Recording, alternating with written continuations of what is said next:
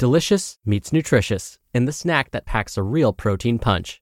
Wonderful Pistachios. Each 1-ounce serving of Wonderful Pistachios has 6 grams of protein, giving you over 10% of your daily value and making Wonderful Pistachios one of the highest protein nuts. But perhaps more than that, I love all of the flavors they have.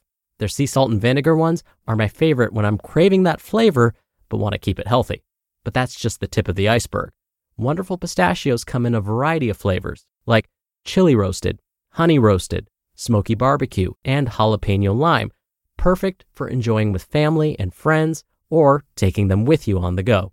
Whether you're a pistachio purist who loves cracking open every nut, or you prefer the convenience of no-shells pistachios, Wonderful Pistachios has got you covered. Grab Wonderful Pistachios and elevate your snacking game today. So fill up with a healthy snack when hunger strikes. Visit wonderfulpistachios.com to learn more. That's wonderfulpistachios.com. Have you ever noticed how a calm mind can really set the stage for a good night's sleep? That's the idea behind our new podcast, Good Sleep. Greg, our host from Optimal Relationships Daily, is here to help ease you into a peaceful night's rest with some positive affirmations.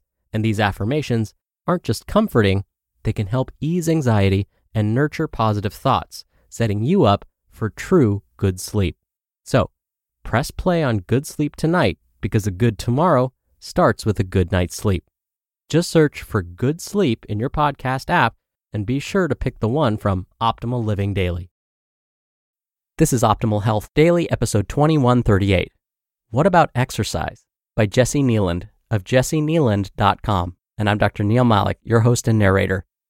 Hey there, happy middle of the week Wednesday, and welcome back to Optimal Health Daily, where I simply read to you from the best health and fitness blogs for free. And on Fridays, I answer your questions. You can send one in at oldpodcast.com/ask, or just send an email to health@oldpodcast.com. Now it is Wednesday, and like I do every Wednesday, I like to share an inspirational quote with you. So with that, here we go. Quote, "May you live all the days of your life." Jonathan Swift. All right, now that we're in the right frame of mind, let's get right to today's post and start optimizing your life. What About Exercise? By Jessi Kneeland of jessikneeland.com. It's a well-known fact that diet and wellness culture have screwed up our collective relationship with food and eating, right? Most people engage in socially normalized disordered eating habits, like diets, and a huge number of folks suffer from eating disorders, body dysmorphia, a preoccupation with their weight, or an obsession with health. Luckily, the visibility of this issue has led to more and more mainstream resources available for pushing back against it and for healing our messed up relationship with food and eating. But what about the damage diet and wellness culture have done to our collective relationship with physical activity, exercise, and movement? I would argue that just as many people struggle with disordered, negative, and harmful patterns in this relationship as they do with food and eating, but it's hardly ever talked about. The truth is that we've all absorbed just as many false and oppressive messages about exercise as we have about diet. Whether we learn that exercise is mandatory for weight management or loss, that one has to work out a certain amount or with a certain level of difficulty for it to count, or that being physically active is for other people but not us, our natural relationship with movement has been irrefutably interrupted and corrupted.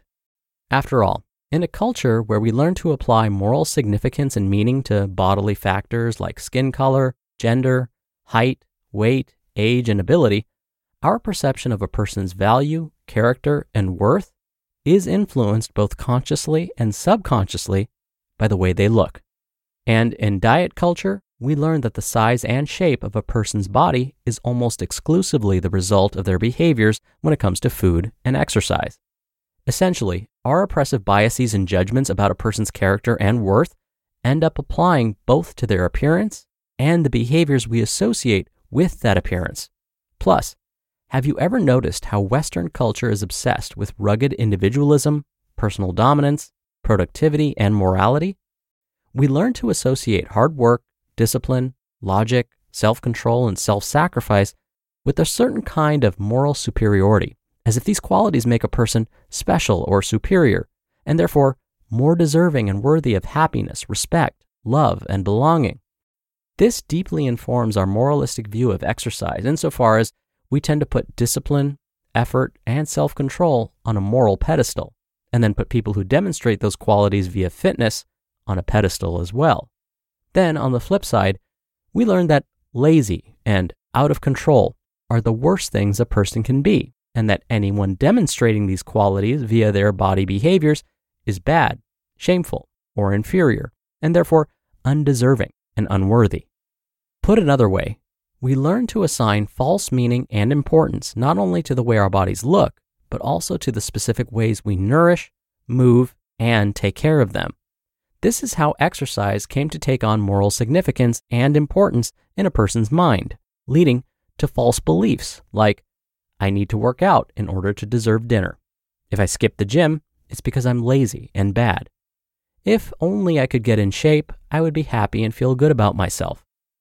None of these stories are objectively true, of course, but they feel true to the person who believes them, and they tend to carry a lot of influence over the person's behaviors and decisions around movement, for better or for worse. Plus, diet culture has painted moral significance and importance upon bodies and movement with a very broad and oppressive brush, leading to mainstream false beliefs like 1. A person's weight is determined only by what they eat and how they move. Therefore, a person's body size can tell you whether they're lazy or hardworking, disciplined or out of control, and so on. 2. A person's health is determined in large part by their weight. Therefore, a person's body size can tell you whether they're healthy or unhealthy.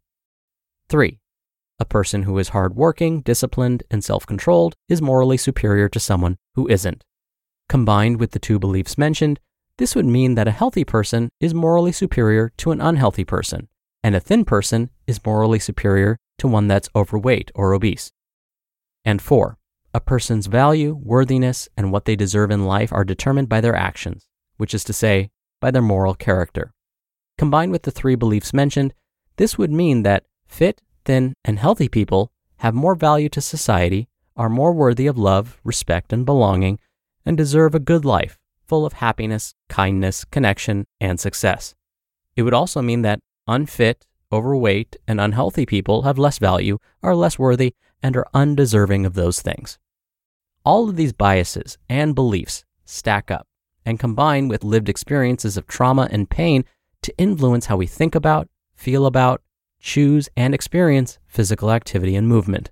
They can lead to disordered patterns like over-exercising, obsessing over exercise, and exercise addiction, as well as to feelings of dread, panic, shame, or exclusion that make a person avoid moving their body altogether. Essentially, once we give movement that kind of moral significance and power in our minds, neutrality goes right out the window. If going for a run today will make the difference between you feeling like you deserve to eat or be loved today, then running can no longer be neutral, right? Once it's morally loaded and has this sort of power over you, it's no longer a question of whether or not you should run. Now it's a question of whether or not you have value in the world or are worthy of love and respect. Oof. Anyway, I think we need to be talking more about our relationship to physicality and movement, how it's been corrupted, and how to heal it. After all, each of us was born with the innate desire to move our bodies, as well as the ability to take pleasure in movement. A positive relationship with movement is our birthright. You deserve to heal your relationship with physicality and movement, just as much as you deserve to heal your relationship to food and eating. Not only that, but healing and reclaiming this relationship is a powerful act of resistance, rebellion, and liberation. It's a huge FU to the systems of oppression that have been trying to control you, manipulate you, and make you feel badly about yourself. But how do we get back to that? How do we heal the traumas and strip away the beliefs and biases that keep us from having an easy, pleasurable, and fulfilling relationship with movement? For me, the answer is an extension of body neutrality, which we might call exercise neutrality or movement neutrality. In other words, we can apply the principles of body neutrality to our behaviors as much as we do to our appearance. And in so doing, we can free ourselves of the obstacles that block our natural relationship with movement. You just listened to the post titled, "What About Exercise?" by Jessi Kneeland of JessiKneeland.com. Dr. Neil here for my commentary. Some of Jessi's statements reminded me of an experience I had recently. Jessi was talking about how sometimes we believe we have to work out a certain amount or with a certain level of difficulty for it to count. Jessi also said that we learn to associate hard work with a type of moral superiority, as if these qualities make a person special or superior. Okay, so I've been told I can be a bit competitive at times. Not all the time, but in certain situations, like, I don't know, games that involve team trivia. Anywho, I like to think of myself as in decent physical shape. So I tried to complete a workout that my coach posted. And when I say tried to complete, that's not a figure of speech. I couldn't finish it within the time cap. So my competitive attitude started to bubble up. I complained to my coach about how I couldn't get through the entire workout. And instead of saying something like, "Too bad, so sad," she said something I probably won't forget for a while. She said, "Well, by doing the workout, you just gave yourself some self-love, even if you didn't finish." That immediately put a halt to my whining and competitive feelings. What a nice way to reframe that experience. I may have felt like the workout didn't count because I didn't finish it, but hearing those words completely changed my attitude and perspective, which is what today's author, Jessi, was trying to say all along. All right, that'll do it for today. Thank you so much for being a subscriber to the show. I hope you have a great rest of your day, and I'll see you back here tomorrow where your optimal life awaits.